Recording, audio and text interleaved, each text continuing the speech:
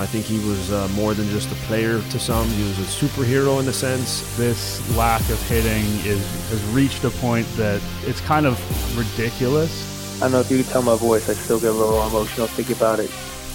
Welcome to Digging In with JPR and CB. I'm your host, as always, Nick Ashbourne, and today I'm excited to say our guest is Kevin Pillar, recently departed Blue Jays outfielder, the longest tenured Blue Jay for a while here, and just straight up a huge fan favorite. And from basically the moment he got that starting job, someone people in this city has always gravitated to. Yeah, it was a tough thing to see, especially for me, somebody who I am close with, a friend of mine who I got to play with when I was rehabbing in high A. I had heard about him, got to see him come up to the big leagues and then have the success, right? And almost become the face of the team.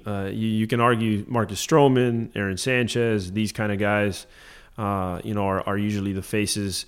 But offensively, him and Smoke have been the guys that have been around for a while. Superman to many people. I mean, I've been around a lot of Kevin Pillar jerseys on the streets. You see a lot of kids with capes. I think he was more than just a player to some. He was a superhero in a sense, as a person and a player. And so it was sad to see him go, but I'm thankful that we get to have him on the show because I think that we need to kind of send him off with some praise, and because he did a lot of great stuff for this city and for this team. He's the sort of guy that I think was really easy for fans to glom onto because most people aren't watching all 162, right? They're seeing highlights, whether they're watching a sports center or something like that, or on Twitter. And so you would just see, even if you weren't watching that game, you'd see the Kevin Pillar highlights pop up. He's even had one since he came to the Giants. I saw that one on Sunday, a beautiful catch. Nice diving catch. Yeah, very familiar to a lot of Blue Jays fans. And so even if you weren't thinking about baseball that day or you weren't watching baseball, there was a pretty good chance that Kevin Pillar might intrude into your Twitter timeline, or someone would text you and be like, oh man, did you see that thing Pillar did? And in that way, I think he became bigger in the minds of a lot of fans than most of the other Blue Jays, even if they were doing well at the same time. There's not many people that can have such a large defense highlight reel. That's what I think makes him special as well. I mean, offensively, this guy actually came up. He was an offensive first player throughout the whole minor leagues. That was his thing. He could hit. And then kind of when he made that catch, I think is when he became quote unquote Superman, right? I think that's where it kind of took him over, and everybody then was able to start to see, I think the metrics were able to see how much he was able to steal runs and do different things. I think he would be even more. He played in a league in a division with Kevin Kiermaier, who, his numbers were insane. So Kevin Pillar should have the opportunity to have gold gloves. Hasn't had any because of playing in that same league. But I mean, again, this is a guy who every single night that he went out there was something cool that was going to happen. I mean, even if it was him just running down the line and making it a bang-bang play, the way he went about it, he's a special player. And then the Giants obviously were able to see that and, get him away from the Blue Jays. Yeah, that one catch that you bring up, and I think it was a catch in left field, actually, where he stole that home run. And it's weird, and this is maybe, digging into my own personal career more than we need to other podcasts, but I remember that catch really well because I had just pitched a story on, Kevin Pillar's defense is really good, guys, blah, blah, blah. And then my editor's like, okay, whatever. And then I remember I was at a stand-up comedy show that night. I wasn't at the game, and I was just kind of trying to break through and get anything published with Sportsnet. And that catch happened, and then the guy texted me, he's like, okay, well, we're definitely going to do your story now because now it's like fresh in everyone's mind. So that was a cool moment for me kind of professionally, as well as the world waking up to Kevin Pillar as well. And then, from there he had countless other ones. So it's like that one isn't the one, but it kind of was the one where people started to think about Pillar that way. And I wanted to ask you a little bit more personally about him because I think all the fans have seen what he's done defensively. You said you met him rehabbing. What's kind of the JP met Pillar story, and how did you guys end up being friends? Well, I had heard about this young kid that was out there and through the minor leagues was putting up big numbers, and even in high he was doing well. I believe he had gotten called up that season, and I got there for the playoffs because I had broke my hand, and so I got the opportunity to play with him, and he was such a good kid. If anybody knows Pillar personally, he's very humble. almost to a fault. Sometimes, you want him to have a little bit more of that kind of cockiness in him, which I'm sure he does when he plays, but he's just such a good human being that he's almost too nice at times. But every time I came to the field, he was a guy that, you watch him prepare. He always was working hard. This guy, one thing that I remember very vividly was he had an at-bat, and I forgot, it was like a curveball that they had thrown him with 2 strikes, and it was not even close, and he was still able, completely off balance, threw the bat out there and got a base hit to right field. And I remember seeing that at bat and going like, this guy's going to play in the big leagues, because those are the little things that makes guys really good, in the sense of when they don't have their A swing, or when they don't have a pitch to hit and they could still make something happen with it. That was something that he was doing really, really well. All his at-bats were tough. He was smart and would think with the pitcher. But again, he's a phenomenal human being. And I think anybody who saw his interviews when he was leaving, you could tell how much he really, really cared, with those tears and the emotion that he had. I think, that was something really that you can tell what kind of human being he is. So again, I think he is a guy will be very, very much missed throughout the clubhouse, throughout the city. But again, for my first, opportunity to play with him was that time in rehab in the state league, and ever since then we became buddies, and I followed his career, and I got to see him come up. And then again, me and him have always kept in contact, and every time I come up here, he's one of the faces that I look forward to seeing. One thing that struck me was Justin Smoak's reaction to it, because you don't see Smoak, have much emotion in almost any context. He's one of those low heartbeat guys. That's part of what makes him good and what makes him special.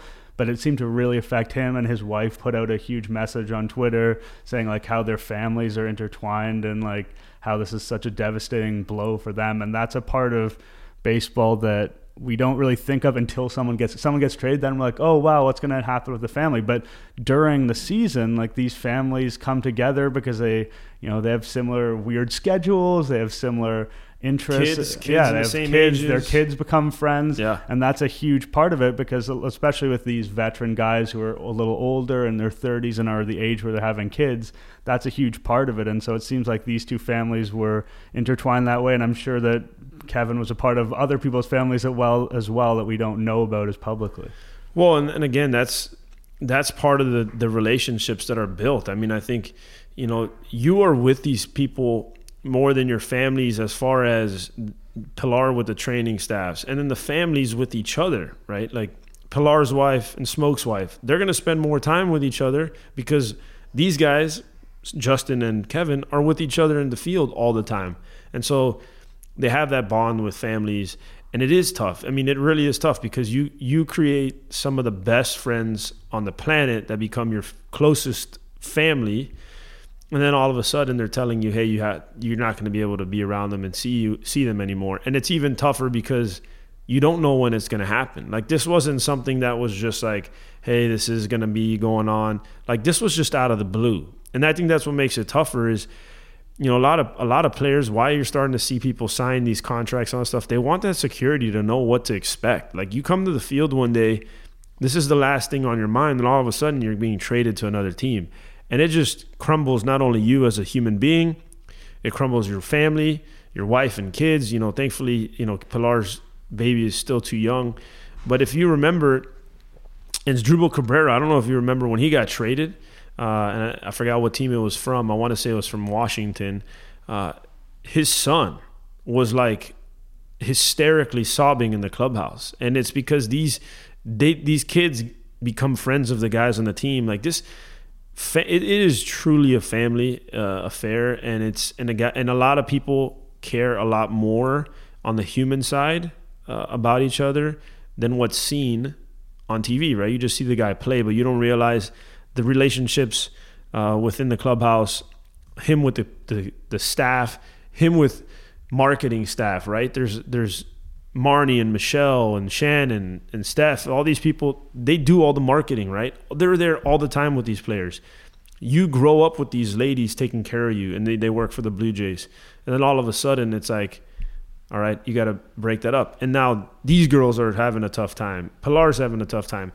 And that's just, there's a huge family within the family and organizations, and it really, really takes a toll on everybody. And that's the toughest part of the business, is you don't want to get too invested at times because you know that it's going to come to an end.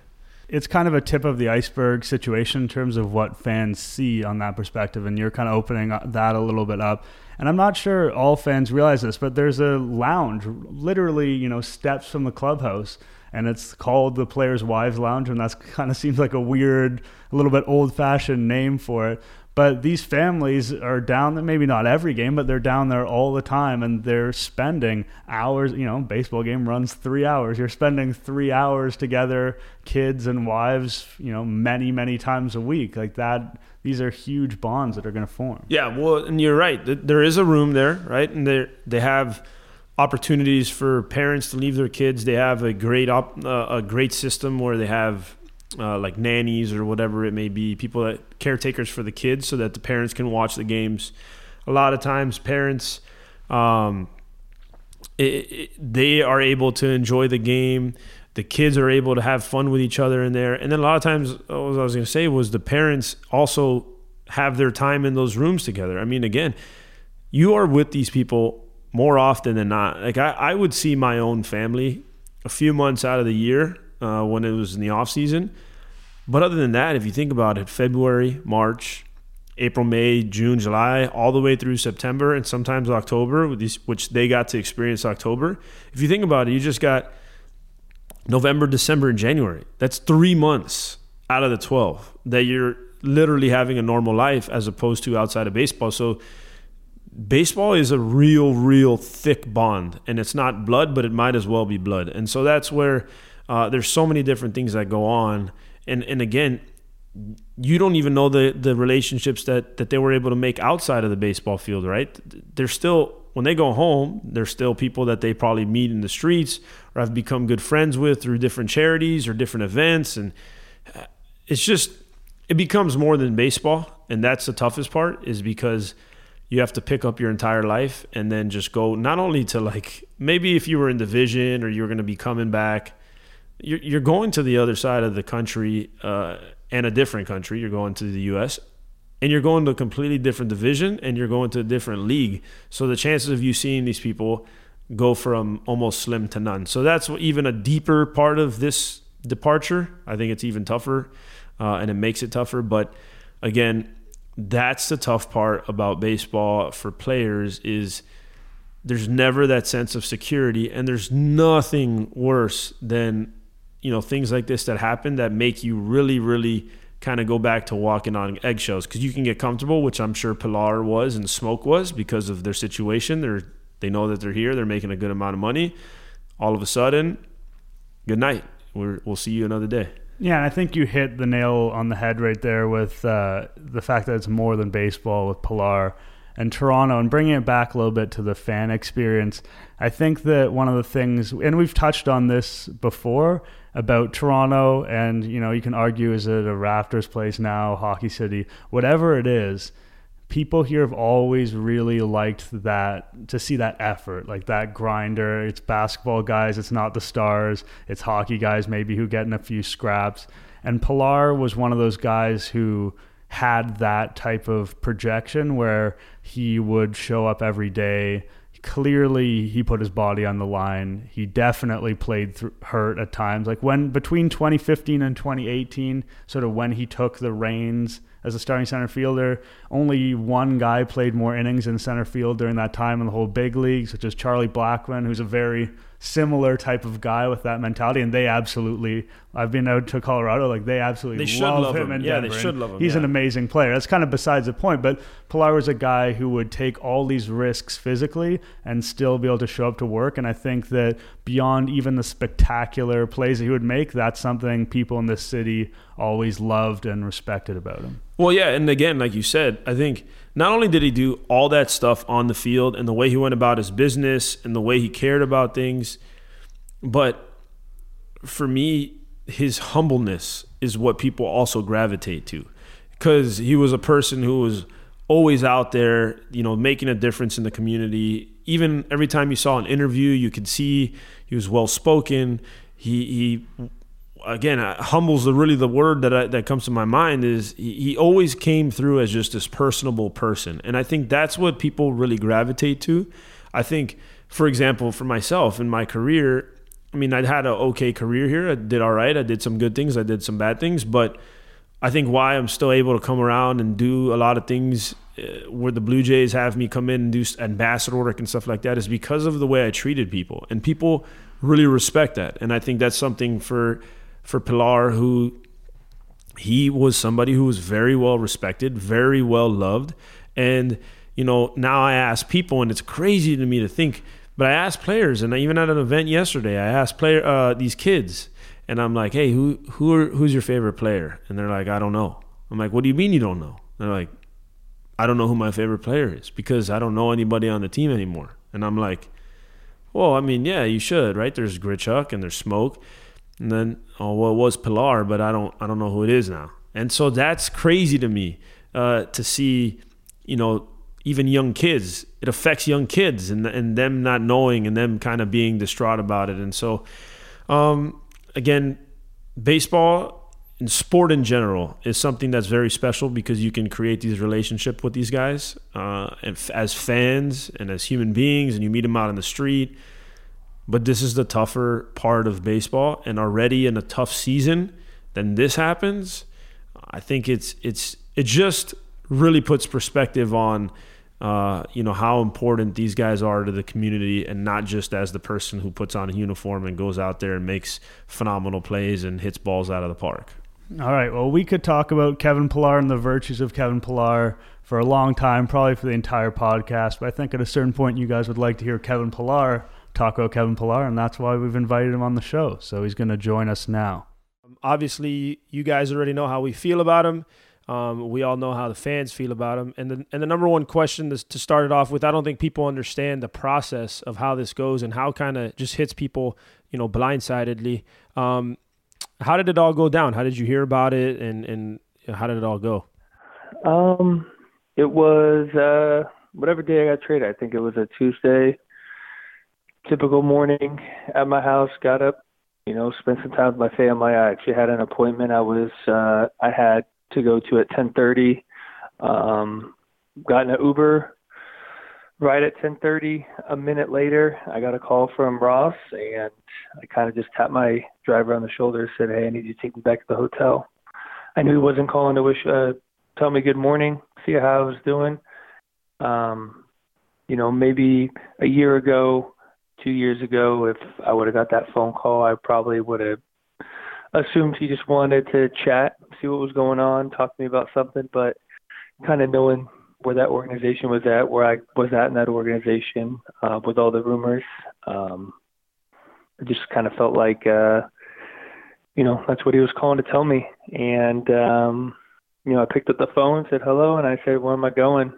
And he told me, and obviously it's extremely hard news to hear. It's never something you want to hear, especially when you're in a place you're really happy, you're really comfortable. I knew it was going to be a tough season there, but it was something I wanted to be a part of, and knowing how bright the future was going to be there. But, once I was able to, get off the phone, let it sink in, I called my agent real quick and let him know what was going on. And then, I had to deliver the somewhat tough, and I guess now looking back on a little bit exciting news to my wife that we're on the move, and she wanted to know where, and I told her San Francisco. And likewise, it's really shocking because it's a place she was comfortable, and our family was comfortable, and we were all moved into our place, and we were really excited about it. And we have really good friends there and really good relationships we made with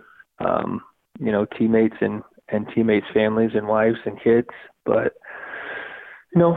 fast forward to today, we're still in that transition of being traded. All of our stuff that was in Toronto just got shipped here. It arrived in the clubhouse in San Francisco yesterday. So, we're still dealing with that. It's not something where, we pack a couple suitcases and you move to a new place and there's a place waiting for you and, everything's just a smooth, easy transition. We spent the last four nights in a hotel with, my wife and a baby, which isn't the easiest, a lot of stress on the end for my wife trying to find us a place to live, and especially in the most expensive city in the world. San Francisco wasn't an easy task, but we found a place to live, and as we speak, I got movers here moving some stuff in and getting some furniture situated, and hopefully by the end of today, if not tomorrow, we'll be officially moved in and unpacked and kind of ready to start this new journey. Yeah, and that's the one thing people don't realize how much goes into it. But coming into the Blue Jays organization, right? Like there's people that you meet, even coming up through the minor leagues that no one has ever heard of, coaches that never really have an opportunity to be spoken of, but they've been down there, like the Dennis Holmbergs and these guys that have been down there forever. For me, there was one particular person that I remember. There was a couple, but maybe one that stood out with Chad Mottola, who really, really made an impression on me, and I think was able to turn my career around and help me get to the big leagues. Was there anyone coming up through the organization specifically, or even a couple, or any stories that you have that can kind of you can put your finger towards that really, really made a difference in Kevin Pillar's career? Yeah, I mean, it's a no-brainer. It was my rookie ball hitting coach in Bluefield, Kenny Graham. He's no longer with the organization. He's actually the hitting coordinator for the Milwaukee Brewers now. Well-deserved on his part because he's got a great eye for hitting, but more importantly, he's just super positive and knows how to motivate guys. And, I was fortunate to have him not only in Bluefield when, I kind of put myself on the map as a late draft pick who ultimately goes out there, wins a batting title his first year in short season. But, I got to follow up the following year in Lansing in low A. He was my hitting coach for the half a year I spent there. But, I just remember about, 4 or 5 weeks into the season in Bluefield, I was only hitting about 100. Wasn't really playing every day. And I remember walking into his office and being like, I need to talk to you and be real with you. And I know people are going to make excuses because I was a late round draft pick. I played at Division II college. I haven't played with a wood bat a whole lot, but I said, Kenny, I know how to hit. I've hit my whole life. I've hit everywhere I've gone.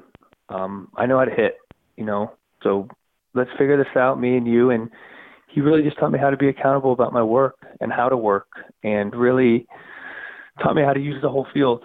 He taught me how to take batting practice with a purpose. He taught me how to get a routine in the cage. And, ultimately I went out there and won the batting title my first year. The next year in Lansing, I became the league MVP, spending a half a year there. And I give him a lot of credit for that. And it was nothing he taught me necessarily mechanical about hitting, but it was about how to go about my work the right way. And it was about how to be accountable and just how to be a competitor every single day. Kevin, one thing that went kind of viral in Blue Jays world kind of immediately after you traded was there was this picture of you at the plate with the Giants, and then Russell Martin is behind the dish with the Dodgers. And a lot of people are commenting on that, like, wow, life comes at you fast. The Blue Jays really are changing. I'm just wondering how that moment goes when you have two guys who've been together for a while. Were there words exchanged? Did it feel weird to you being at Dodger Stadium in that situation? Or do you guys just kind of go about your business? One thing about this is as competitive guys are on the field, and you love to compete against guys. You guys do have friends on other teams. Guys have players they played with on other teams that they stay in touch with. And Russ is one of those guys who, even throughout spring training, did a really good job staying in touch with me, would always FaceTime me during hours that I was at the field and wanted to kind of check in with some of his former teammates, some of his friends there. And I happened to talk to him maybe a couple of days before that, and he kind of heard rumors about me maybe getting traded, and he just kind of talked to me about it would be cool if I came out to the West Coast. Obviously my family's out here, and I get a chance to see him a lot more. But, once I got traded, on my way to the airport in Toronto, I actually FaceTime Russ, and he was laying on the beach in Manhattan Beach, and he said, "I'll see you later today." Didn't know he was going to be catching. Didn't know I was going to get a chance to play that day. But there's not a whole lot of conversation between a catcher and a hitter because you have a job to do. But he definitely said he was excited to see me, and I told him I was excited to see him, and that we'll be seeing each other a lot more. And he told me I didn't look terrible in the black and orange. Kevin, you made some remarks on Sunday, and I think some Blue Jays fans took it the wrong way. I interpreted it as you talking about how cool this environment with the Giants is, and it's an environment you haven't experienced before, obviously having been with one organization your whole career. So I was wondering if you could expand on what's been so cool about the Giants and your first impressions being in that organization. I think people are always going to try to draw comparisons regardless of what I say or what I do. It's always going to be something where, or at least initially when you get traded from somewhere, none of my comments had ill intentions to talk about the Blue Jays. I was strictly talking about my experience here in San Francisco thus far. But what I said was true. It was the most fun I had on a baseball field all year individually as a team. I was able to get on base and steal second, score on a sac fly, make a nice play, something that, I haven't been able to do individually all year. So, me saying I had the most fun on the field was accurate. And when I just kind of talked about the win environment, I'm not saying we never had any fun in Toronto. I had the most fun I ever had playing baseball in Toronto during those playoff runs. But I was talking about the atmosphere that the team creates after winning games, as far as having a fog machine and some strobe lights going off there, and it looking like a rave inside the clubhouse, and guys just being really pumped up for a win, and guys were just super. Some of these superstars that I'm getting a chance to play with, some of these guys that with their World Series championship rings, not having individually good games, just being genuinely happy for, a rookie getting his first hit and a rookie getting his first major league win, and, really celebrating those guys' accomplishments on the field, in the light of a win was just something kind of refreshing to see. Not to say it never happened in Toronto, but, I just wish people would, really stop trying to nitpick things that you say and make comparisons when I'm really just reflecting on, my experience here. Listen, anybody that has any kind of chatter like that is nonsense. Everybody knows the raw emotion. I mean, I saw your interviews. I mean, no one understands how hard it is and how much you actually cared. I do, because I know the kind of person you are. But I also understand. I've gotten to play with Derek Holland as a teammate. I've gotten to play with Evan Longoria. And that was something that is special, that after games, and I don't know if Longoria still runs it, but is Longoria still the guy after the game that they'll give the player of the game, they'll toast the player of the game? Is that still part of it? Yeah, that's part of it. And then obviously with Brandon Belt being here, there's a couple Giants, WWE championship belts that is awarded to, who they feel was the most valuable player of the game. And like I said, it's just little things like that, ultimately we want to go out there and win games, but when you have that little extra something to look forward to after winning the game, and really just being able to celebrate and enjoy people's success on the field, makes you want to win even more. No doubt, and it's about having fun. And then something else for me that I wanted to ask you is, as a catcher, right? You look at the outfield, you're always looking in the same direction. And when I went to Texas, it was a little bit different, but I had played there. I went to Tampa, a little bit different. When you were able to stand in center field in San Fran and be able to look from that perspective, did you catch yourself just going like, man, one of the best center fielders of all time had this uniform on? The fans, obviously, this place is one of the most exciting places to play as far as atmosphere. Like, do you step back and be able to take it all in and go, oh my goodness, dude, this is like some special stuff? Yeah, I wouldn't say initially. I think, I only played a handful of games in San Francisco as a member of the Blue Jays. And I just remember being a little intimidated playing that outfield without, getting a lot of reads off the bat during BP. The sun's difficult. The weather's constantly changing, and obviously the uniqueness of the ballpark.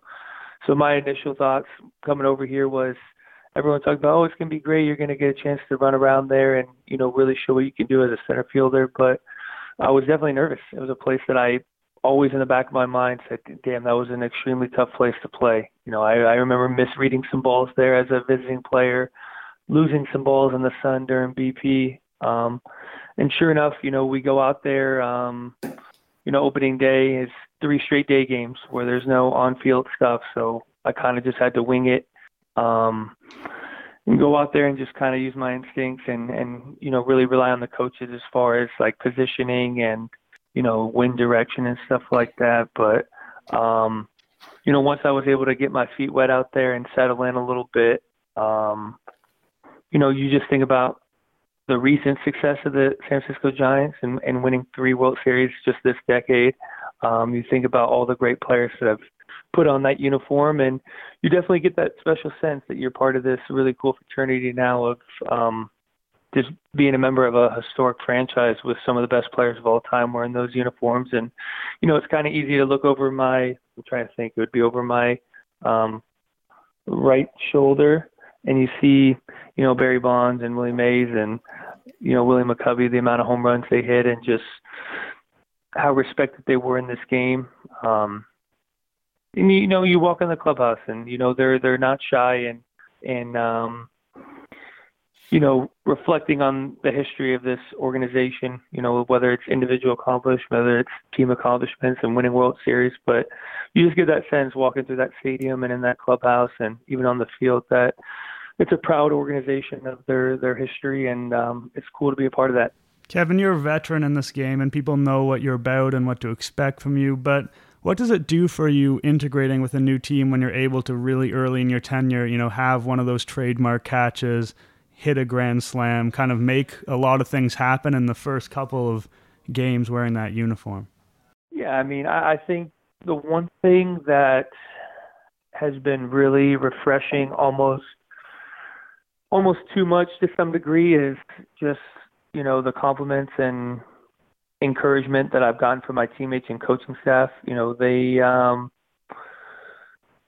every time they've talked about me coming over here and me being a part of this team, they will only talk about the great things that I was able to accomplish on the field. They don't talk about my struggles or the bad things that I accomplished, and that's kind of what they expected me to bring every single day. And even guys that are a little bit more stoic or intimidating, guys like Bumgarner have, taken me aside and told me how excited he was for me to be a part of this team. And it's been a long time since he's had, a defensive outfield like this, which, includes Parra and Duggar, who are, extremely good outfielders as well. And all the pitchers just seem to be really excited. And, even a couple of days ago, me bunting for a base hit, stealing second, getting a third on an overthrow and scoring on a, sac fly. There's guys in the dugout telling me that, we haven't had this type of player in a long time. We're really excited. Keep doing what you're doing. So, for me to go out there and make a catch like that, hit the grand slam yesterday, I've kind of just been waiting to, have my moment, as a Giant to say that I'm here and, you're getting the player that you expected to get. Definitely feels good. But, I think honestly it feels better for me, give me confidence. But my teammates and coaching staff have done a great job, kind of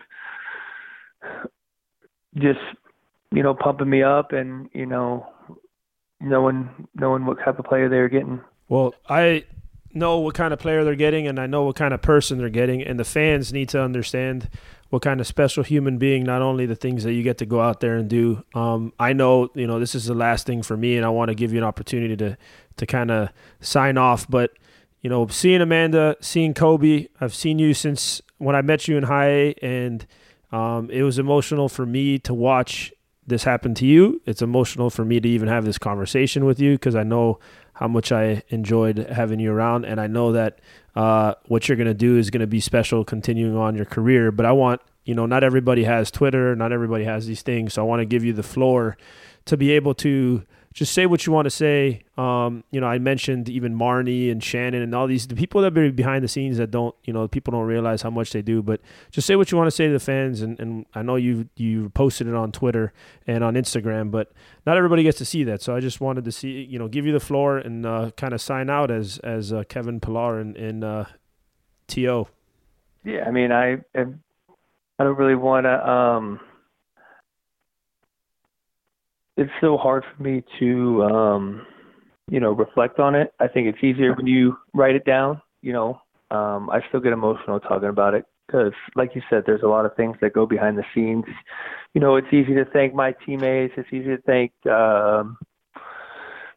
Alex and Kevin Fox and Paul Beeson, guys that believed in me. It's easy to thank the fans because you interact with them all the time, and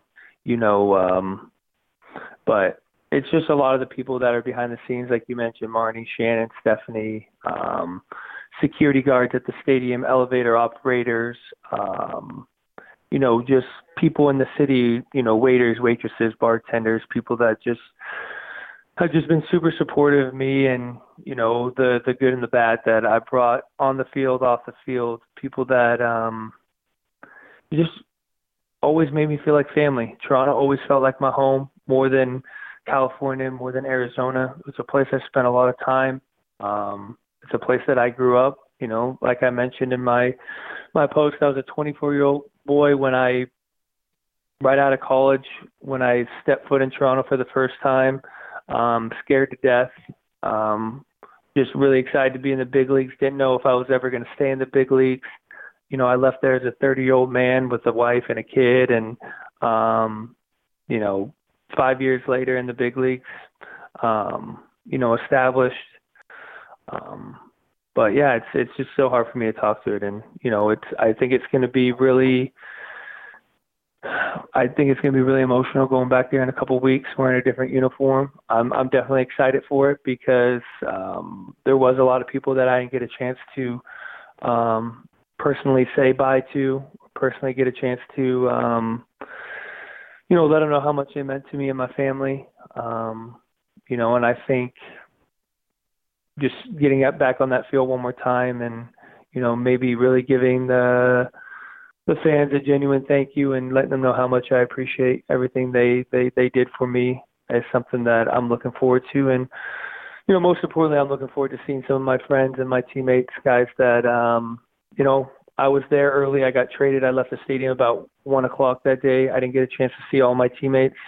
I got a chance to see a couple of them. So, these are just all things I'm looking forward to. But I don't know if you could tell my voice, I still get a little emotional thinking about it just because it meant so much to me. And I felt like I gave so much to that city and I got so much back that, I feel like hopefully – I do a lot of great things here in San Francisco, and hopefully I can play here for a long time. But, Toronto's just always going to be a special place for me. Thank you very much, man. Kevin Pillar, you are a one-of-one human being on this planet, man. And I thank you for having this conversation with us. I appreciate you guys. It feels almost a little bit crass to go from all that Kevin Pillar tribute to talking about what's going on with the Blue Jays right now, but it's unavoidable. This lack of hitting has reached a point that it's kind of ridiculous. I mean, you don't want to sit around and point fingers, and I think that when the Blue Jays come back home, it's not going to help if you boo them or whatnot. But it is something we haven't seen before, a deep slump, a slump deep enough that you even sense that Charlie Montoyo's positivity is waning a little bit. And when you see that happen, you know that things are bad. So, JP, what are you seeing from this Blue Jays team that just cannot get anything done with the bat? Well, first, I want to say that booing never helps. Because believe me, I feel what's going on right now is the pressures of already a team that feels like they have to prove themselves. Now all of a sudden you get these players that are thinking too much. And in this game and in anything that you do, if you think too much, your reaction time isn't good. And you're seeing this with a lot of, takes, strike threes. You're seeing this with some bad swings. What that tells me is that goes back into my brain as when I was struggling and I was striking out a lot. it's because I was so insecure of my plan at home plate. When I was hitting, I was worried about a fastball, or is this guy going to throw me a curveball, or on all these different things going through my head, instead of just going, hey, dude, when you were playing wiffle ball as a kid, did you sit there and think about all this stuff, or did you just see the wiffle ball and then just smash it? And so it happens, right? It's an easy, kind of hole to go down into, but that's what it's like for me. And also, you think about the whole hitting is contagious, analogy. It's also contagious when it's the struggle, right? And it does. You look at the pitching staff. The pitching staff is feeding off each other, and they're putting up some pretty good numbers. You look at the hitting. The hitting is struggled, and then they're kind of going off of each other, and then it becomes more and more. The pressure becomes more immense on your shoulders. You walk by the dugout, and then you can feel that maybe the coaches are starting to get a little tensed up, right? And then it becomes a bad vibe. You're in the clubhouse after the game. Everyone comes to the field with a new kind of, all right, this is the day, right? Oh, man, positive. And then 5 innings in, you're like, holy crap, we're right back in the same thing. And then after the game, you're just like, your head's spinning because you're trying to figure out what the heck's going on, but it's not making a difference, right? The results aren't changing. So I think at some point, I saw, Charlie have the interview yesterday. You could tell that he was a little frustrated. Listen, they'll eventually, this isn't going to be the whole season. If this is the whole season, then holy smokes, dude. You're going to make some history. Oh my, it'll be, but that's not the way it's going to be, right? These guys have too good of a track record throughout the lineup. There's some good players. It's just right now there's too much thinking going on at home plate, and I just wish that they were just, hey, let's have a meeting and go, hey, you know what? Forget all this information. Forget all these advanced stats and scouting reports. Everybody stand at home plate and get ready to hit and have fun like you're a kid. Stop worrying about all the other stuff, because it's for me, as a person that went through it, it's very evident right now what's going on is they feel the heat. They're trying to start off, do well. They're trying to have fans. They know that the fans are not around. They're trying to do all these different things for things that they can't control. All they can control is each pitch, winning each pitch. And I think that that's what they have to go back to, is being simple. And for me, there are different types of let's just start with strikeouts, because that's kind of the big thing that's been there. There's different types of strikeouts, right? Like you've seen Randall Grichuk, he's whiffed on some nasty sliders on the corner, and that's going to happen with him. That doesn't bother me when I see that. But when I see, Brandon Drury's been a bit of a target and he's been on the bench. But part of the reason why is he's watching hittable fastballs in the zone lock him up. And I saw it with Teoscar Hernandez a little bit too. That's a guy who his role is to hit fastballs in the zone hard, and when he's letting them go by and walk into the dugout, that's when you start to think, okay, there's something a little bit wrong here. This is a passive mistake, not an aggressive mistake. And that doesn't mean you need to be swinging the bat 90% of the time, or that every swinging strikeout is better than every looking strikeout. But over the last couple of games, there really have been a few times where it seems like they've been letting these fastballs that, tough, a lot of these Cleveland guys throw hard, but at the same time hittable, just pass them by. And so, as a team, they're hitting .213 against fastballs. And there's lots of different metrics for it. Fangraphs has them as minus 9.2 runs against fastballs. That's 27th in the league. And they've struck out on fastballs 40 times. That's second worst in the league. So at a basic level, hitting fastballs has to be your first port of call, and they're just not doing it. Yeah, well, and then it was, I learned that later in my career. I was always worried about all these different things and mechanics and this and that. And all of a sudden, dude, I'm just getting pitches shoved down my throat, and I'm striking out, struggling. And I finally had to tell the hitting coach, I said, listen, every single time that I'm late for a fastball, I owe you $20. Because I had to make it to a point where I had to go, dude, you have to stop thinking. Because it's, again, you come to the field every day with a fresh mindset, right? All right, this is going to be a different day. As soon as you step in the box, man, I don't know what it is, and I'm sure a ton of players can talk about it. You may have a plan, but as soon as you step in the box, man, just there's some thoughts that creep into your head. What if this? What if that? What if this? And so I had to, how could I eliminate it was I had to say, all right, I'm going to lose money. Like, I'm going to have to pay money every time. So I had at bats where I would step out, in my head I'd go, oh, it's 1-0. I think he's going to throw me a slider right here. And then I'd have to stop myself and go, no. You can't be late for a fastball. You have to be ready for a fastball. No thinking. And then all of a sudden, I had a great. I mean, that's what I was doing when I was with Tampa, and I had a great, whatever I hit 310 for those last 2 months that was my approach. I was not going to be late for fastball. I was going to be ready to hit. And when you're striking out on that many fastballs, there's something that just tells me you're thinking too much. That is where, when I scout, and as a catcher, I always scout the lineup, right? Well, how am I going to pitch, Alex Rodriguez, Mark Teixeira? That's what I'm looking at, all these guys as numbers. All the best players in baseball always have very high averages on fastballs, because the highest percentage of pitch that you get throughout the league is a fastball. And so if I were to tell you, hey, Nick, you're going to get, over the course of 2,000 pitches, you're going to get 1,200 fastballs. Be ready for those 1,200 fastballs. And you are, and you're ready for them, you're going to have success. But the thing is it's tough to look at it as a big picture, right? Everything is, you look at it right now. And so that's where I think these guys are struggling is they are not hitting the fastball. And if you go time and time again, when Aaron Judge was going off that 1 year, he was hitting over 400 on fastballs. Then he hit a huge slump, and he was hitting I remember reading about it and look into it. He was hitting like $1 something, 100 something on fastballs. I think that they have to keep it simple. If I was anybody who had anything to do with this team, I would say, hey, listen, guys, again, I want you to be ready for every fastball. If you swing and miss at a breaking ball, who cares? But we can't take fastballs for strike three. We can't take good pitches to hit, because that's why we're falling in these holes, and all of a sudden we're 0-2, 1-2, and then now we're worried about this breaking ball, and it's not coming. They're striking us out with fastballs. Yeah, in this era, we've seen fastball usage go down. We do have more breaking balls, but at the end of the day, that is the pitch you're going to see the most of, and so you have to be ready for that pitch. And I think that when we talk about what good at bats are, and you watch a guy, even if they're out or if it's a single or whatever, that's a good at bat. It's often a guy works a count, he takes close pitches, yada, yada, yada, gets deep. But my favorite at bat that I saw on Sunday was Danny Jansen against Adam Simber. Adam Simber, ridiculously hard submarine guy. You're a right-handed hitter. It's almost impossible to get a hit off this guy.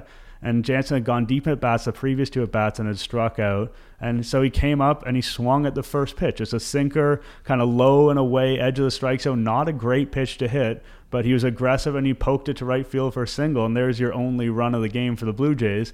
And I think that not a lot of the guys on this team are going to walk a ton. Smoke should, Jansen will a little bit. But in general, this should be an aggressive power lineup. That's what they're good at. So I like to see guys coming out and swing at the first pitch if you can hit it.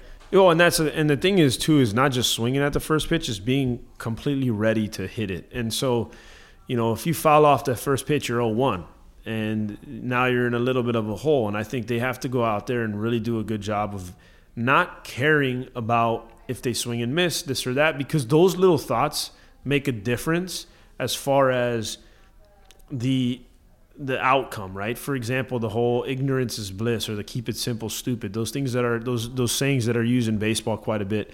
And they're used because if I go out there and I'm not thinking and I'm just reacting, I'm going to do my best work. And that's in anything, right? If you overthink in business, you overthink it could backfire.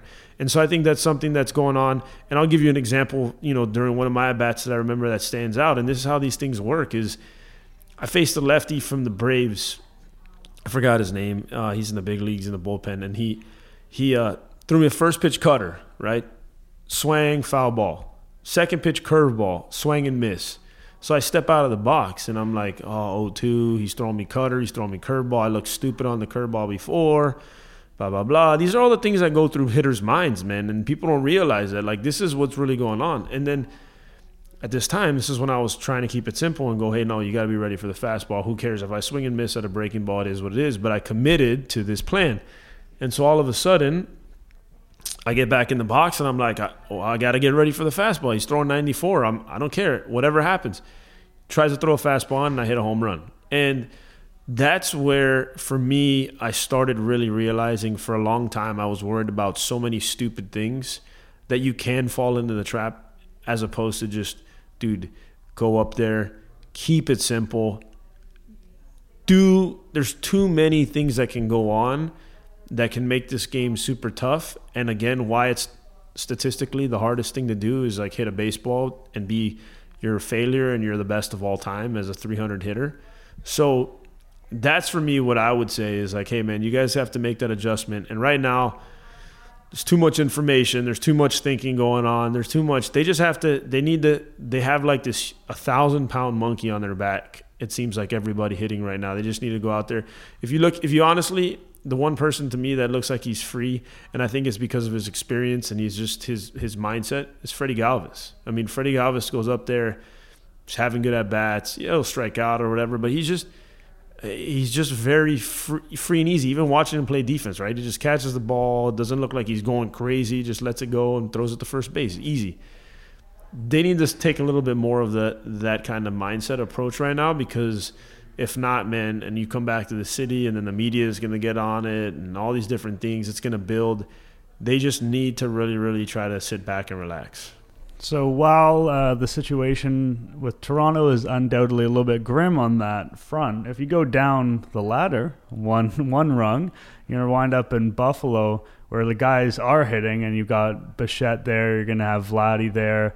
And a guy I wanted to talk about today as we kind of spotlight prospects of this podcast is Cavan Biggio, because to me he's a really interesting guy. He's got off to this, amazing start, 17 trips to the plate, hitting 500, 2 dingers, a bunch of walks, 5 walks to 1 strikeout, like all that stuff that, there's no disputing that. That's great, whatever. It's 17 plate appearances. He's a guy I've always been interested in because it feels like he gets mentioned. It's like, oh, it's Bo, Vladdy, and Biggio because they came up together, because they have the bloodlines. But it's a sort of a different situation. This guy is about to be 24. He's just getting his feet wet at AAA. Well, first of all, I want to talk about that, the age thing, because age compared to level is a huge barometer by which we judge prospects. And part of the reason why Vlad's so special is because he's able to hit at AA and AAA at 19 or whatever, and Bo only a year older. Whereas when a guy does it a little bit further down the line, you don't feel like he has as much ceiling. So him doing, let's say he's going to hit well at AAA now, him doing that at 24, is that something that worries you or takes a shine off for you? No, it's everybody's path is different. And I think, there's a lot of great players that get to the league even later, that flourish. Tommy Pham is a guy who got to the league later in his career, was in the minor leagues for a while, and now he's one of the better hitters in the American League. So I don't really worry about that. For me, I recall that I said that he was my kind of hidden prospect. One of the shows we did in spring training, he's a guy who has continued to get better, and that's what I want to look at, right? I want to look at the guy who was able to struggle a little bit in the minor leagues, the guy who's been some stuff through the minor leagues, and then all of a sudden he's been in the shadow of these guys, and then in AA goes off and hits 20-plus home runs as a second baseman. He's continued to get better and better and better, and that's, for me, a very, very good sign, because this is a person who's experienced adversity already. This is a person who has had to go through some crap in the minor leagues, that now when he gets to the big leagues, he's going to have a better head on his shoulders. He's going to be able to handle these different things.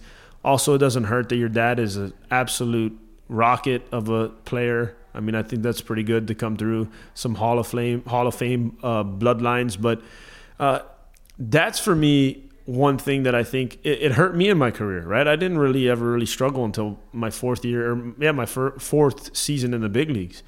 And then all of a sudden I didn't know what to do. I mean, and then you have 50,000 at the time, opening day booing you. And, later in my career, I just didn't know how to get out of that funk. And I think that that's something that I would have really actually appreciated earlier in my career, was going through some kind of pretty big failure so I can learn how to be able to get out of it in the minor leagues, not under the microscope. Because as we all know, guys get sent down to AAA not as much for a mechanical fix, a mental just break, because you go down to the minor leagues and there's two media people in the clubhouse, and if you're 0 for 4, they're not really all over you. In the big leagues, you're on TV every day. You have the media there every day. You have the scope of eyes on you are a big difference, and the pressure is a big difference. So that's why guys get sent down, because they can't really handle that, and they need to have a little bit of a breather. I think that he's been able to have enough ups and downs and continue to get better through the minor leagues that he's going to be a better major league player because of it.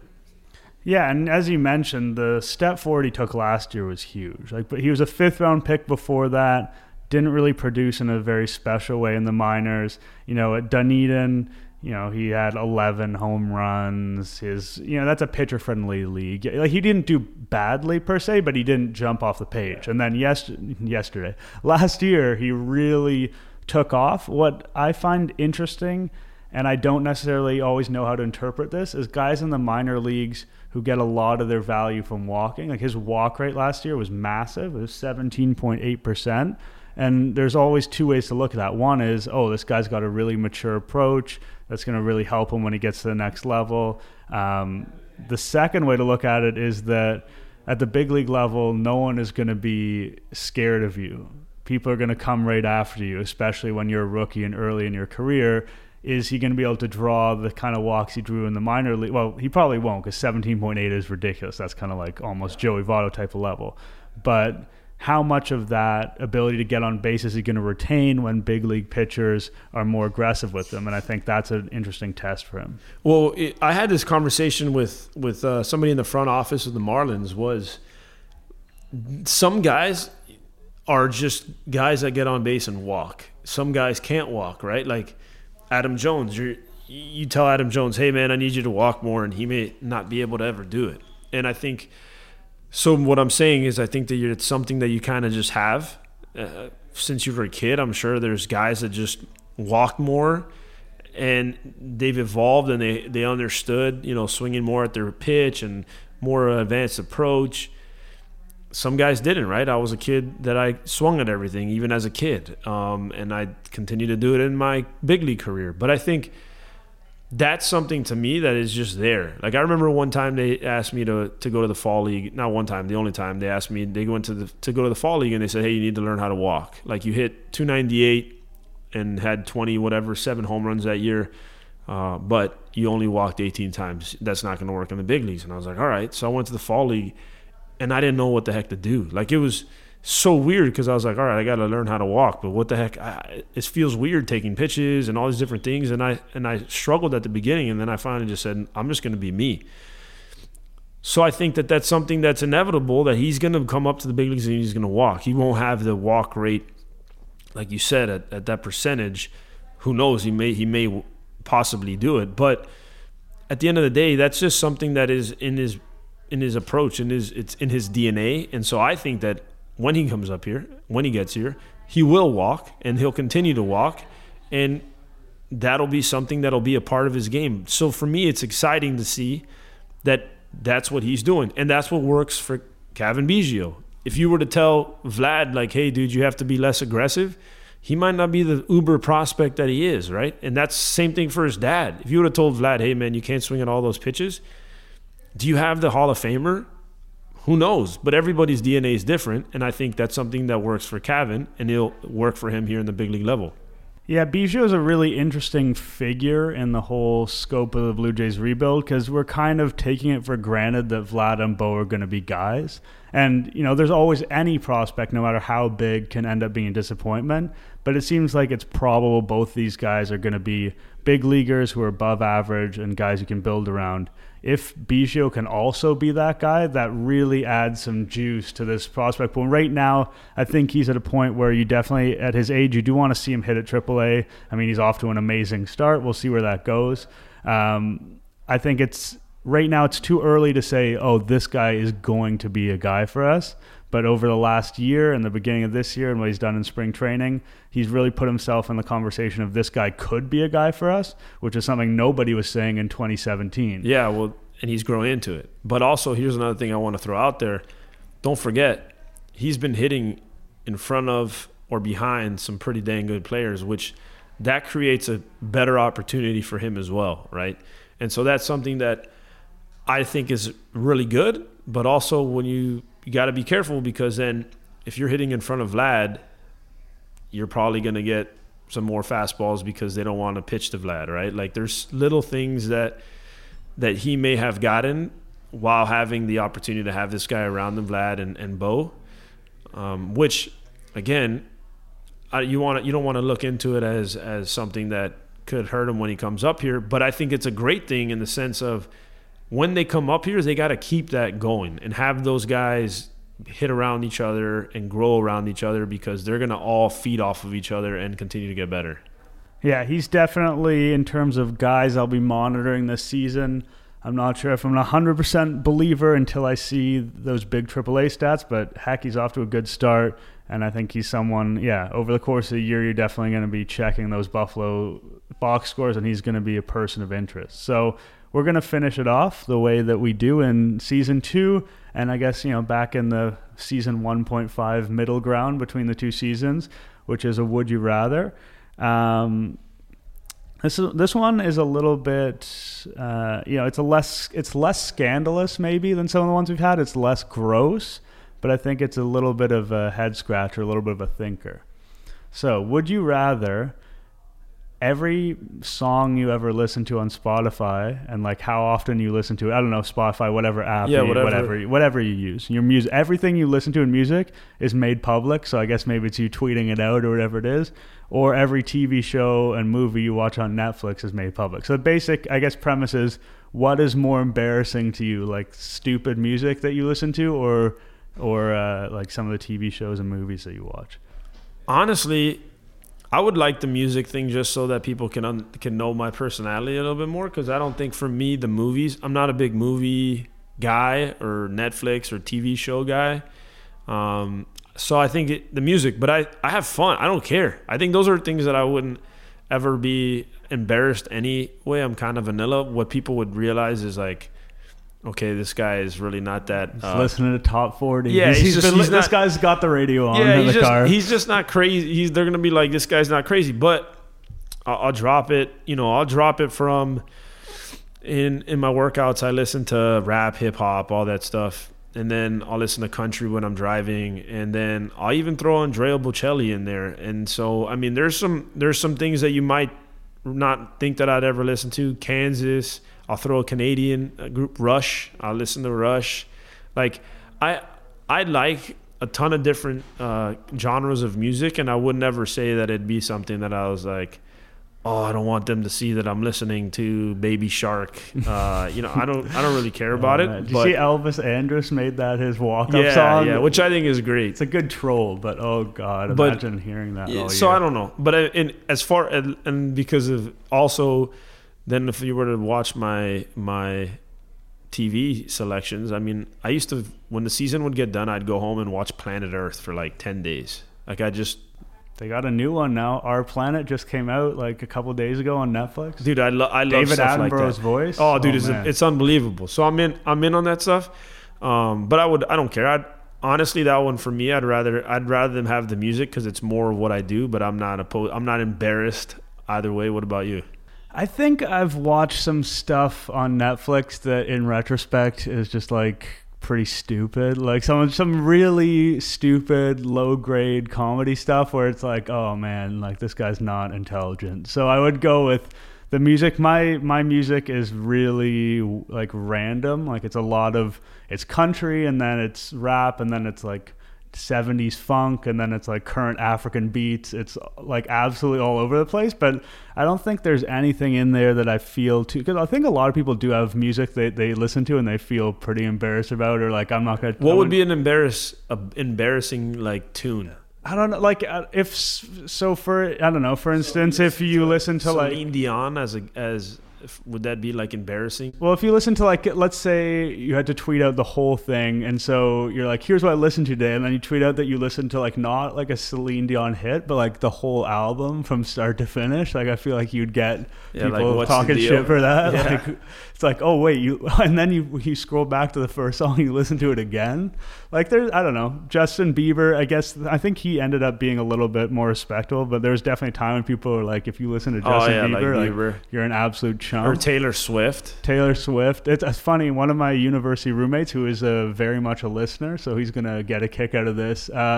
he had an ex-girlfriend, and they also used to listen to Taylor Swift together. So then he like had his current girlfriend, now his wife, and then she would say like, no Taylor Swift in the house, like when I'm around, because like that was your thing with her. I don't want to do it.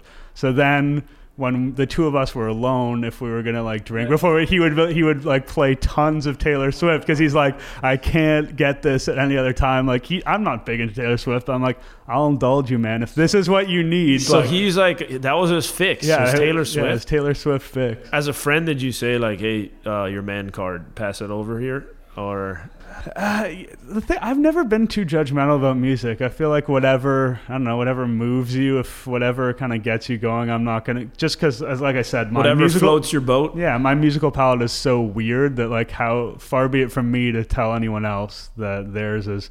But yeah, I mean, there's some stuff out there you wouldn't want out there. But I think, yeah, my Netflix thing, especially because sometimes I'll just go on a kick where I watch like a lot of British or Australian shows. I'm like, oh, this is interesting. No one's watching. And I'm like, why did I just watch like a season and a half of a British sitcom about like an elementary school teacher that was like a 6 out of 10? Like, why did I sink 10 hours into this? But yeah, I think we're in agreement.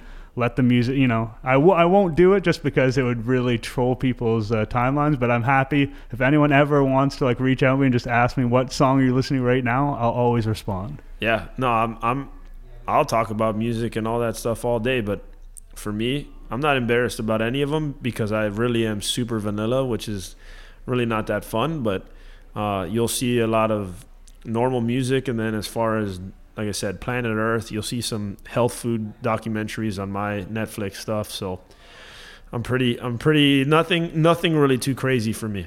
All right. Thanks everyone for listening. We appreciate you continuing to subscribe, Spotify, iTunes, wherever you find your podcasts. We appreciate your reviews as long as they're honest, good or bad. We'll roll with the punches, and we'll see you next time.